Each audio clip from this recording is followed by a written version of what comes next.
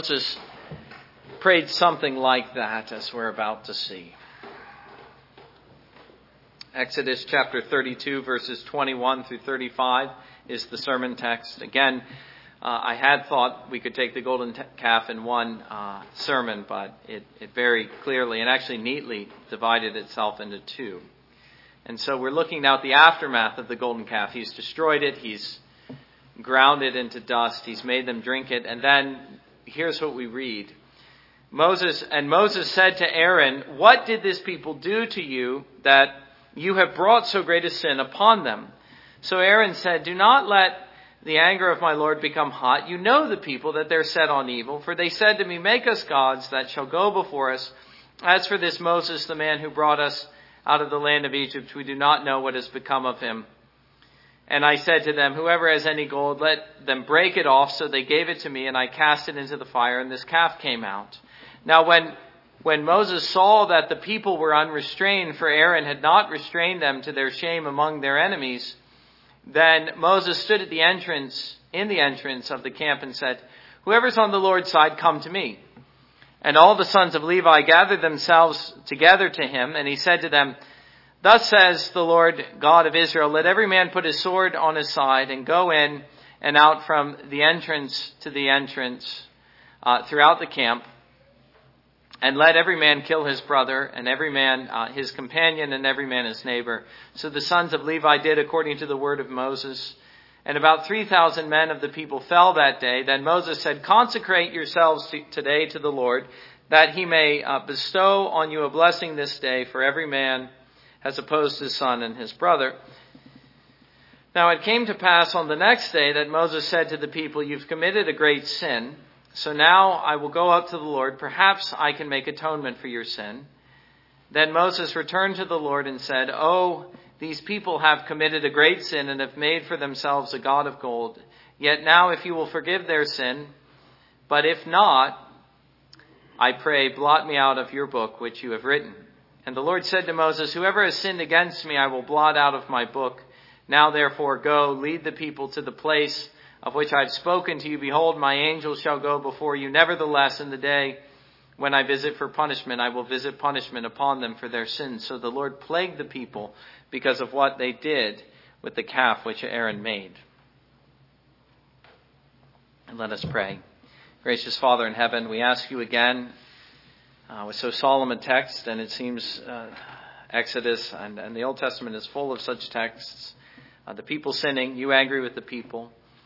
Well, we pray that, as Paul says, as these things were written for our instruction, upon whom the end of the ages have come, that we would learn the lesson, and that we would learn what it is to fear and to reverence you and to obey you. Through the preaching, O God, would you bring this closer to home? And we ask this in Jesus' name. Amen. Well, again, last time we were considering this incident of the golden calf, this famous incident, and we saw the tragedy of it in the fact that Moses was on the mountain receiving the instructions. The covenant was being brought into effect, or it was about to, and he comes down and he finds the people quickly turning aside, as we read in Deuteronomy. They didn't take long to begin to forsake the Lord. And so we find Moses at the end of last time at the bottom of the mountain in the midst of the people and destroying the calf. But following this, we have a series of exchanges. Moses speaking to the people, Moses speaking to Aaron, Moses speaking to the Lord, them responding to him, that very neatly divides the passage actually into nine points. And having seen that, then I will draw certain observations. But beginning with just summary of the passage, looking at each of these points of exchange, the first thing we notice, and this is in itself significant, Moses begins with Aaron. Verse 21. Moses said to Aaron, "What did this people do to you that you have brought so great a sin upon them?" It's noteworthy that he begins with Aaron and not with the people. Because the reason is because Aaron was the leader of the people, obviously. And thus his sin was greater. You notice the way Moses frames it. What have the people done to you that you have brought this sin upon them? He's dealing with him, again, in his public office as a public person. If we look at Aaron as an individual, we could say that his sin was lesser because he sinned out of weakness. This wasn't his idea. It wasn't even something he wanted. But as a leader, he failed. He gave in to the will of the people, and he let them bring him down to their level so that he sinned against them. So as an individual, his sin was lesser, but as a public person, his sin was actually greater. He was sinning against the people. And Moses' words to Aaron in the form of a question is a rebuke. How have you allowed this to happen, Aaron?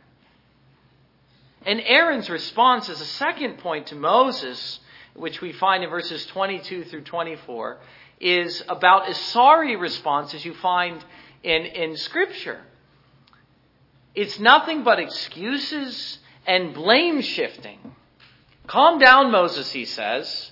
You know these people are like this. What did you expect?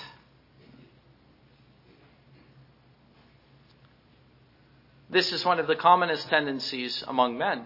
It goes back to the garden, the tendency to blame others. He doesn't blame himself. Moses blames him, but he blames others. I call it blame the other guy. That's what he was doing here. Not only that, but he extenuates and excuses his sin. He says, all I did, Moses, was I asked them to take the rings out of their ears. That was it. He does not own the fact that he crafted the golden calf. And he says something which, as you know, is ridiculous, that the calf just simply came out. Let us be clear, and this is obvious, I'm sure, to everyone, that this is not repentance. This falls far short of repentance. And it is a sad picture to see Aaron here, sadder even than in his sin. When he's confronted in his sin, he simply tries to push Moses back. And the real wonder of this passage is that God does not destroy Aaron, of all people. And yet, we do have a clue as to why that was. Going back to Deuteronomy chapter 9, verse 20, the Lord was very angry with Aaron and would have destroyed him. So I prayed for Aaron also at the same time. We get the sense, and it's not surprising, that the only reason Aaron was not killed on that day was because of Moses' intercession and because the Lord wasn't finished with Aaron. But then you notice what Moses' response to Aaron is. Well, there isn't one. Kyle and Dillage say something like, Moses was so appalled by Aaron's words that he didn't even think they were worthy of a response. And so he says nothing in return. But as a fourth point, as the dialogue goes on, he then turns to the people in verses 25 and 26. He finds them unruly or unrestrained or naked, depending on the translation. But the point is, as Moses found the people, he found them out of control. And so what does Moses do as he comes to the people? He doesn't rebuke them. He doesn't call them to repentance, which he had done with Aaron, although he will do that in the aftermath of what's about to happen. But he calls them in this moment to decide. It's a call for decision. Men of Israel, choose this day whom you will serve. How does he put it exactly? Whoever is on the Lord's side, he says, come to me. I was anticipating Joshua's later words. He simply says, whoever is on the Lord's side, come to me. That's a highly significant phrase, and I will consider that in a little while. But you notice how in calling the people to the Lord, or calling them at least to decide whose side they were on, he calls them to himself as the faithful servant of the Lord. And we see who comes. It's the sons of Levi, which is a little bit interesting to consider because Aaron belonged to the sons of Levi. And in some sense, the decision was really before them more than anyone else. Would they do better than Aaron did? And we see that they do. And so Moses then turns to the sons of Levi as a fifth point, verses 27 through 29. And we see here what being on the Lord's side will mean. It's an act of consecration which would be very costly. They were to go through the camp, and it isn't exactly clear what Moses is describing to us here. But they were to go through the camp, and they were to slay even their sons and their brothers. And the sense is either, I found the commentaries divided on this, and I can't tell you which sense is true, because Scripture doesn't tell us. But the sense is either that they went through the camp at random, and 3,000 men fell. Or what Matthew Henry says, and I think more likely, is that they, knowing who the most notorious sinners in that episode were, having observed it, they went and they singled those men out and slayed them, even if those men should be their nearest and dearest relations. So it was an act of consecration that was very costly. He describes it as an act of consecration. Consecrate yourself to the Lord, today to the Lord. But we see that they're faithful to their charge. They go through the camp, 3,000 men fall. Now 3,000 of 600,000. And so it could have been far worse. That is the extent to which the punishment is inflicted on the people for their sin and their rebellion. Well, that's the end of that day. The sixth point is what Moses returns in the aftermath of that to the people to say in verse 30. And here we find the rebuke. He says to them what he said to Aaron earlier, that you've committed a great sin. And he's speaking to the remaining people. And then from there, he speaks, well, let me just say, I didn't finish that thought. He rebukes them for their sin with a view towards their repentance. But following that, he speaks of the possibility of atonement as something that's uncertain. Another point that's just worth underlining and reflecting upon, and we'll do that more later. He says to the people, you've committed a great sin, so now I'll go up to the Lord. Perhaps I can make atonement for your sin. Perhaps. And then we find when he's praying to the Lord, he says, if twice. He says, if you will forgive their sin. But if not. And so we find him turning to the Lord as the seventh point in verses 31 and 32. And his plea was, Lord, will you accept this act of atonement, whatever it was, even if it was just the prayer. We don't read of any sacrifice. But he pleads and he intercedes for the people that the Lord might be merciful. Oh, these people have committed a great sin and made for themselves gods of gold. Yet now, if you will forgive their sin. His interest before the Lord as one who was well acquainted and familiar with the Lord was not in lessening the sin. He didn't say what Aaron said to him. Lord, you know these people. He brings the full weight of the sin to the Lord and doesn't deny its sinfulness. This is great sin, he says. And yet he says, God, be merciful. And if not, here we have a picture of Moses, as it were, though he wasn't, the high priest. His heart was so bound to the people that if God would not forgive him, then he says, let me perish along with them. Which in fact, ultimately he does. He does perish along with them in the wilderness, though not because of his unbelief.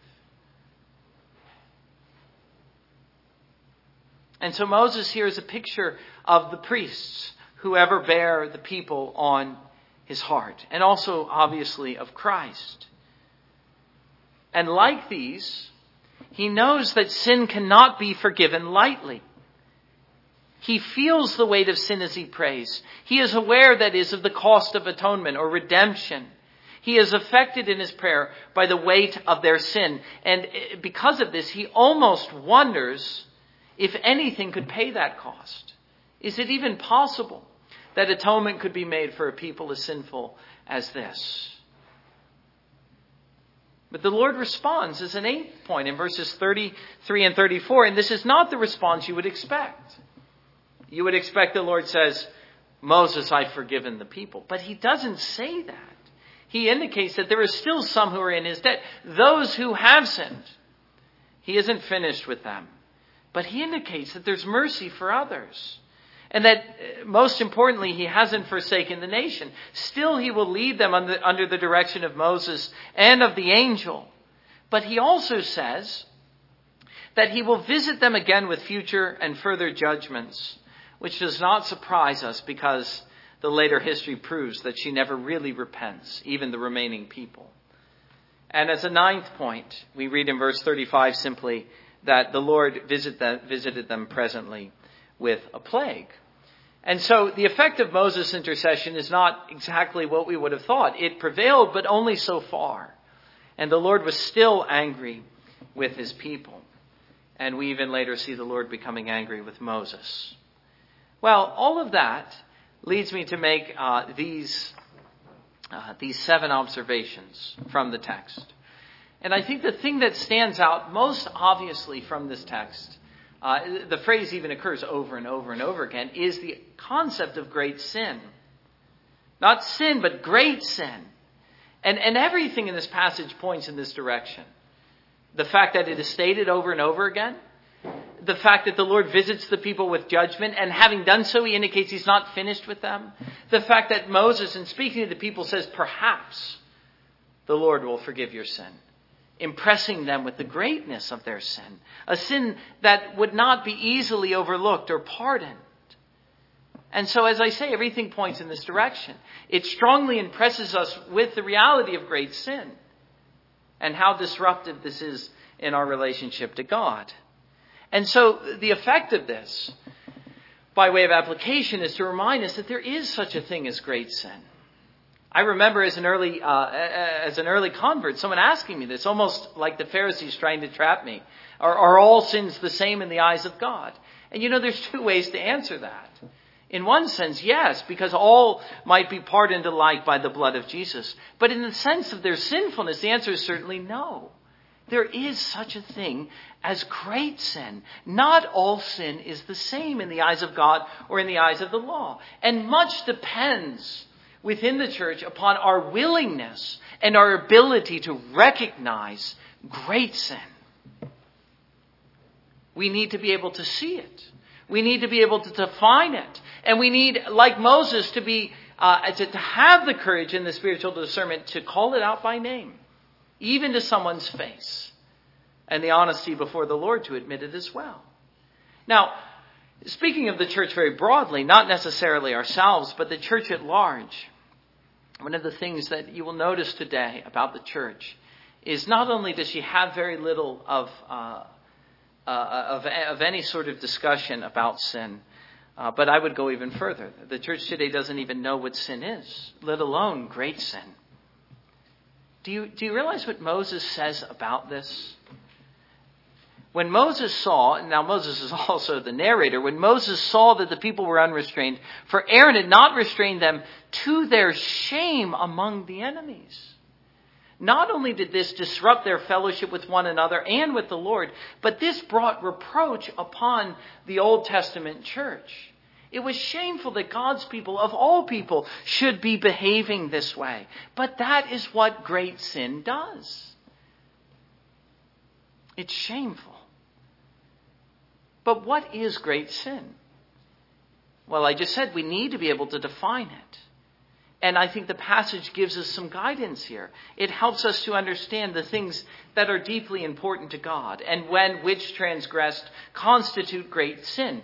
We could begin by saying simply anything that breaks the 10 Commandments. Any obvious and blatant disregard of any of those 10 Commandments is something that is shameful and which the world is apt to notice and which God certainly is apt to notice. But even then, I think we can be more narrow based upon this passage and the full weight of Scripture. The things that are especially grievous to God are the sins which concern Him specifically. What we call the first table of the law, or the first 4 commandments. Or I could be even more specific. Perversions of His worship. That's what we have here. God's people worshiping wrongly, worshiping sinfully, worshiping the true God in the form of an image. That's what they were doing. The second commandment they were breaking.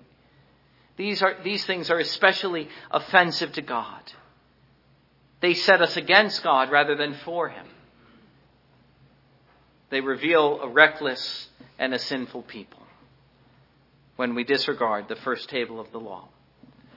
But there's an equal emphasis in this passage on leadership as a second point. And the crucial issue here with respect to Moses and to Aaron was the issue of leadership. The issue of leadership is seen first in Aaron's failed leadership. Again, he blamed the people. He extenuated his sin. He let the people drag him down rather than confronting them and leading them. And so Moses, in essence, was just saying, Aaron, How did you let them lead you when you were called to lead them, especially when what they wanted was sin? It isn't always wrong to listen to the people, but certainly when they're clamoring for sin, that is a time for godly and bold leadership. And we see that by way of contrast in Moses. Everything about his response points to his bold and his strong and his courageous leadership. We even see, he speaks of this. We get a sense of this here, but it comes out even more clearly in Deuteronomy when he speaks of being grieved. I actually want to read that because I don't remember exactly what he says. I can't remember exactly where it was. At any rate, not only do we see that, but we see his boldness, his ability, his willingness to deal with the problem. That's where he shines as a leader. He goes straight to Aaron, and then he goes to the people, and then he goes to the Lord. He's willing to confront the issues that need to be confronted, but he doesn't do so simply on the level of man. As a leader in the church, he also is a man who knows how to pray. He is one who's familiar with God, and he knows how to prevail with God in prayer. He leads by example. That's another thing that we notice. He's not calling people to do what he wasn't doing himself. He was a true worshiper of God, and he was only asking that they would do the same. And so we see on the issue of leadership, in the case of Moses, the faithfulness of the minister. It's a point I keep on making, that Moses is a model of the ministry. And it is seen again specifically in his willingness and his courage to call out sin by name, and even to call it great sin. When you think of the differences between Aaron and Moses, that's the point that stands out most clearly. Matthew Henry says the work of ministers is to show people their sins and the greatness of their sins. And so in that, calling them as well to repentance and leading the minister as well in prayer and intercession. That's what the faithful minister does. But the last thing I would say about leadership is this, and we find it at the end, that the reward for Moses is that he gets to lead some more. Leadership is itself the reward. He says, now therefore go lead the people. That's verse 34.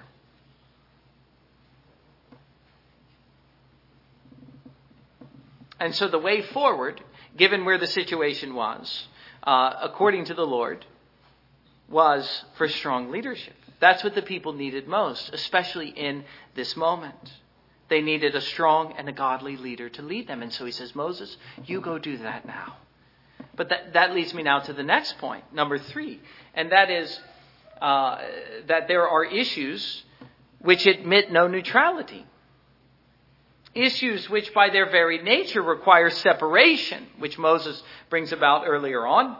He says again, who's ever on the Lord's side, come to me. And in that act, there was a separation that occurred, and as well, a decision.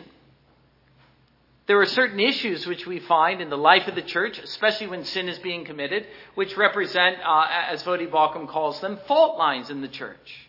And when you find yourself on a fault line, it is inevitable that you have to decide which side you're on. And if you won't decide, well, the issue will have a way of deciding it for you, or at least revealing where you stand. And so there are times when issues arise that force the church to make a decision. And the minister is there, like Moses, to call the church to make it. When the minister says something like, will you go along with me where I am going? Or will you be led by the world? And I would just say that we're living in such days, beloved. There's no way to deny it. There's a reason Vodi Balkum wrote his book. We're standing on many fault lines. And there are many decisions that are, or there are many issues that are forcing us to decide. There's really only one decision to make, and that is, whose side are we on? It ought to be clear, beloved, in days like this, who is on the Lord's side. And yet I would lament, sadly, that it isn't clear in many cases. That it's difficult to know anymore who the true Christians are.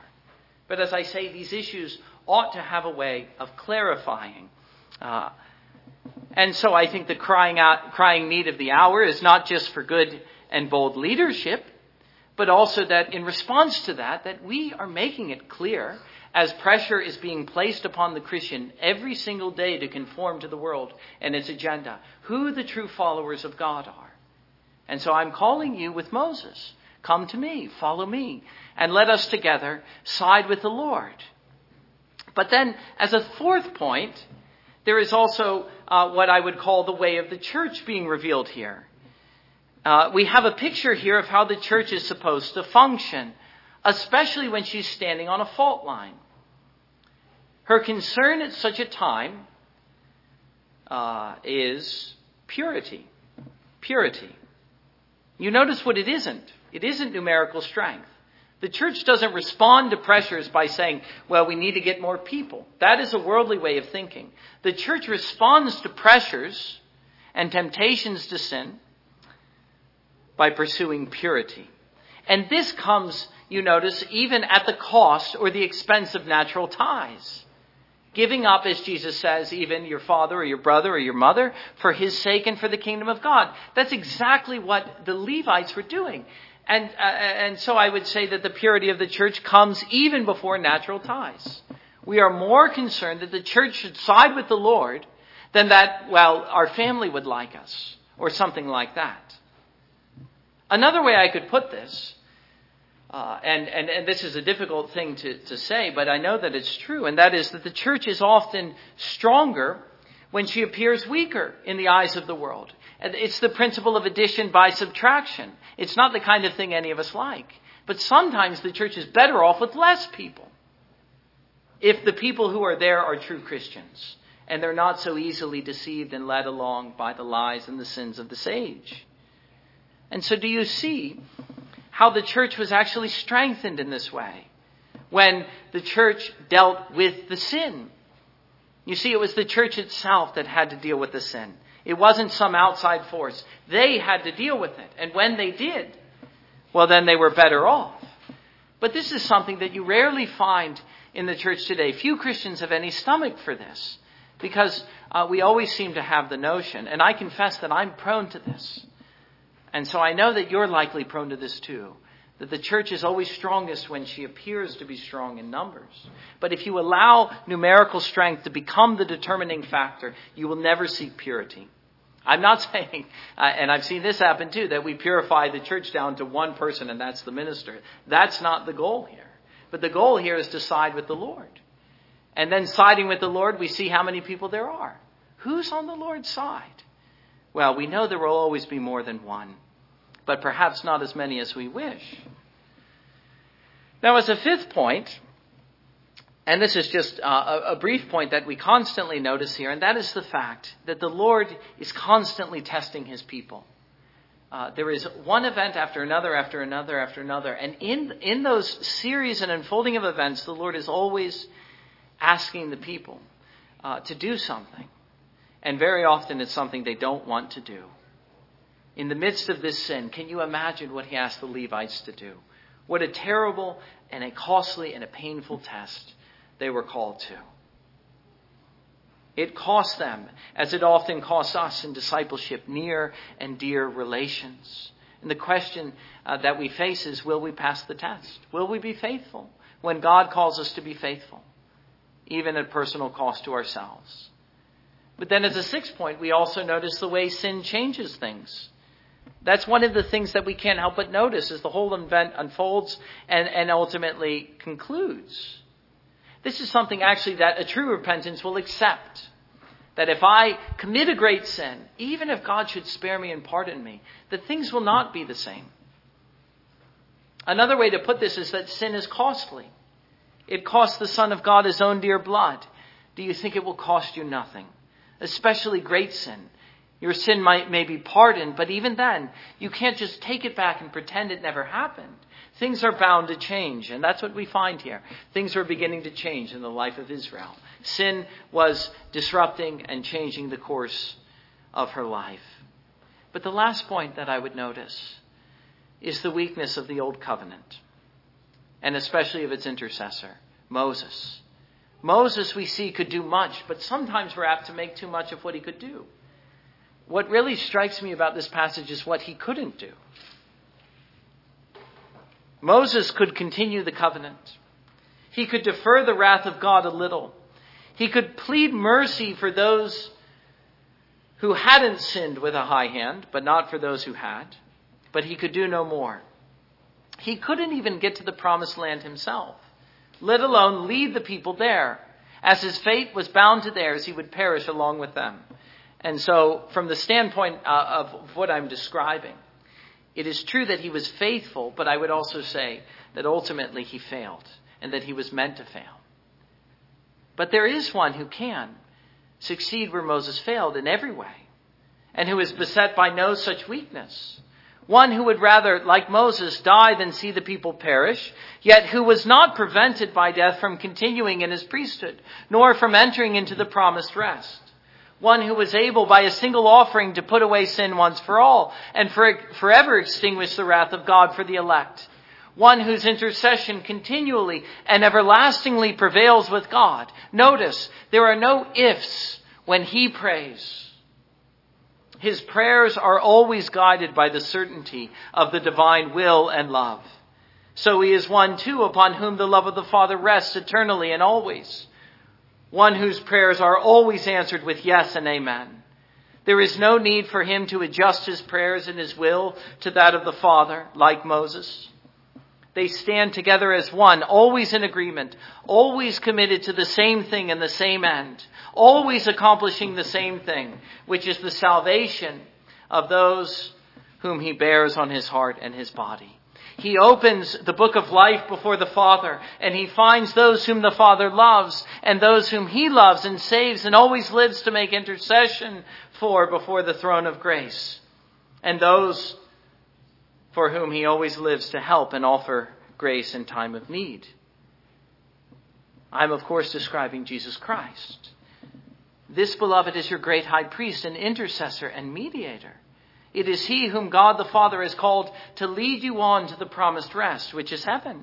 It is he whom God has appointed as your head and leader, and who has gone before you into heaven and is leading you there even now. And so my message to you in light of this passage is this: do not read of Moses' failures and share his uncertainty as to whether such things can be done.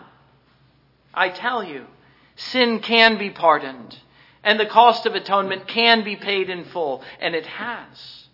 So too are you able to enter into the promised rest, which is heaven, if only you keep Jesus as your guide.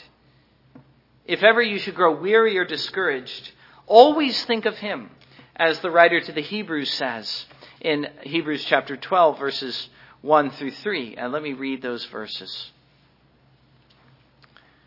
Therefore, also, since we are surrounded by so great a cloud of witnesses, let us lay aside every weight and the sin which so easily ensnares us, and let us run with endurance the race that is set before us, looking unto Jesus, the author and finisher of our faith, who for the joy that was set before him endured the cross, despising the shame, and has sat down at the right hand of the throne of God.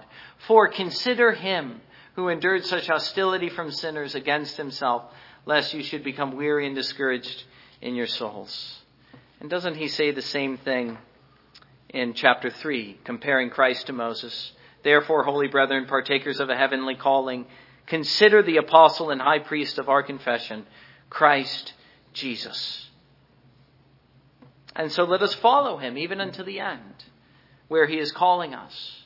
And never grow weary or lose heart, for we follow one who did not perish in the wilderness along with the people, but one who is able, the writer to the Hebrews tells us, and every honest Christian knows, to save us to the uttermost. Consider him always, but especially in times of testing and trial, and even in such times when you succumb and fall into great sin as the people did there. It is at such a moment that you need Jesus most, and you need to heed the admonitions of the book of Hebrews. Consider not Moses, but Christ, what he has done, where he has gone, and where he is calling you. Always remember that he is able to save and to pardon and to help. You will not fall or perish so long as he is your guide. Amen. And let us return our praise to him as our great high priest in singing the hymn 223, Arise, my soul, arise and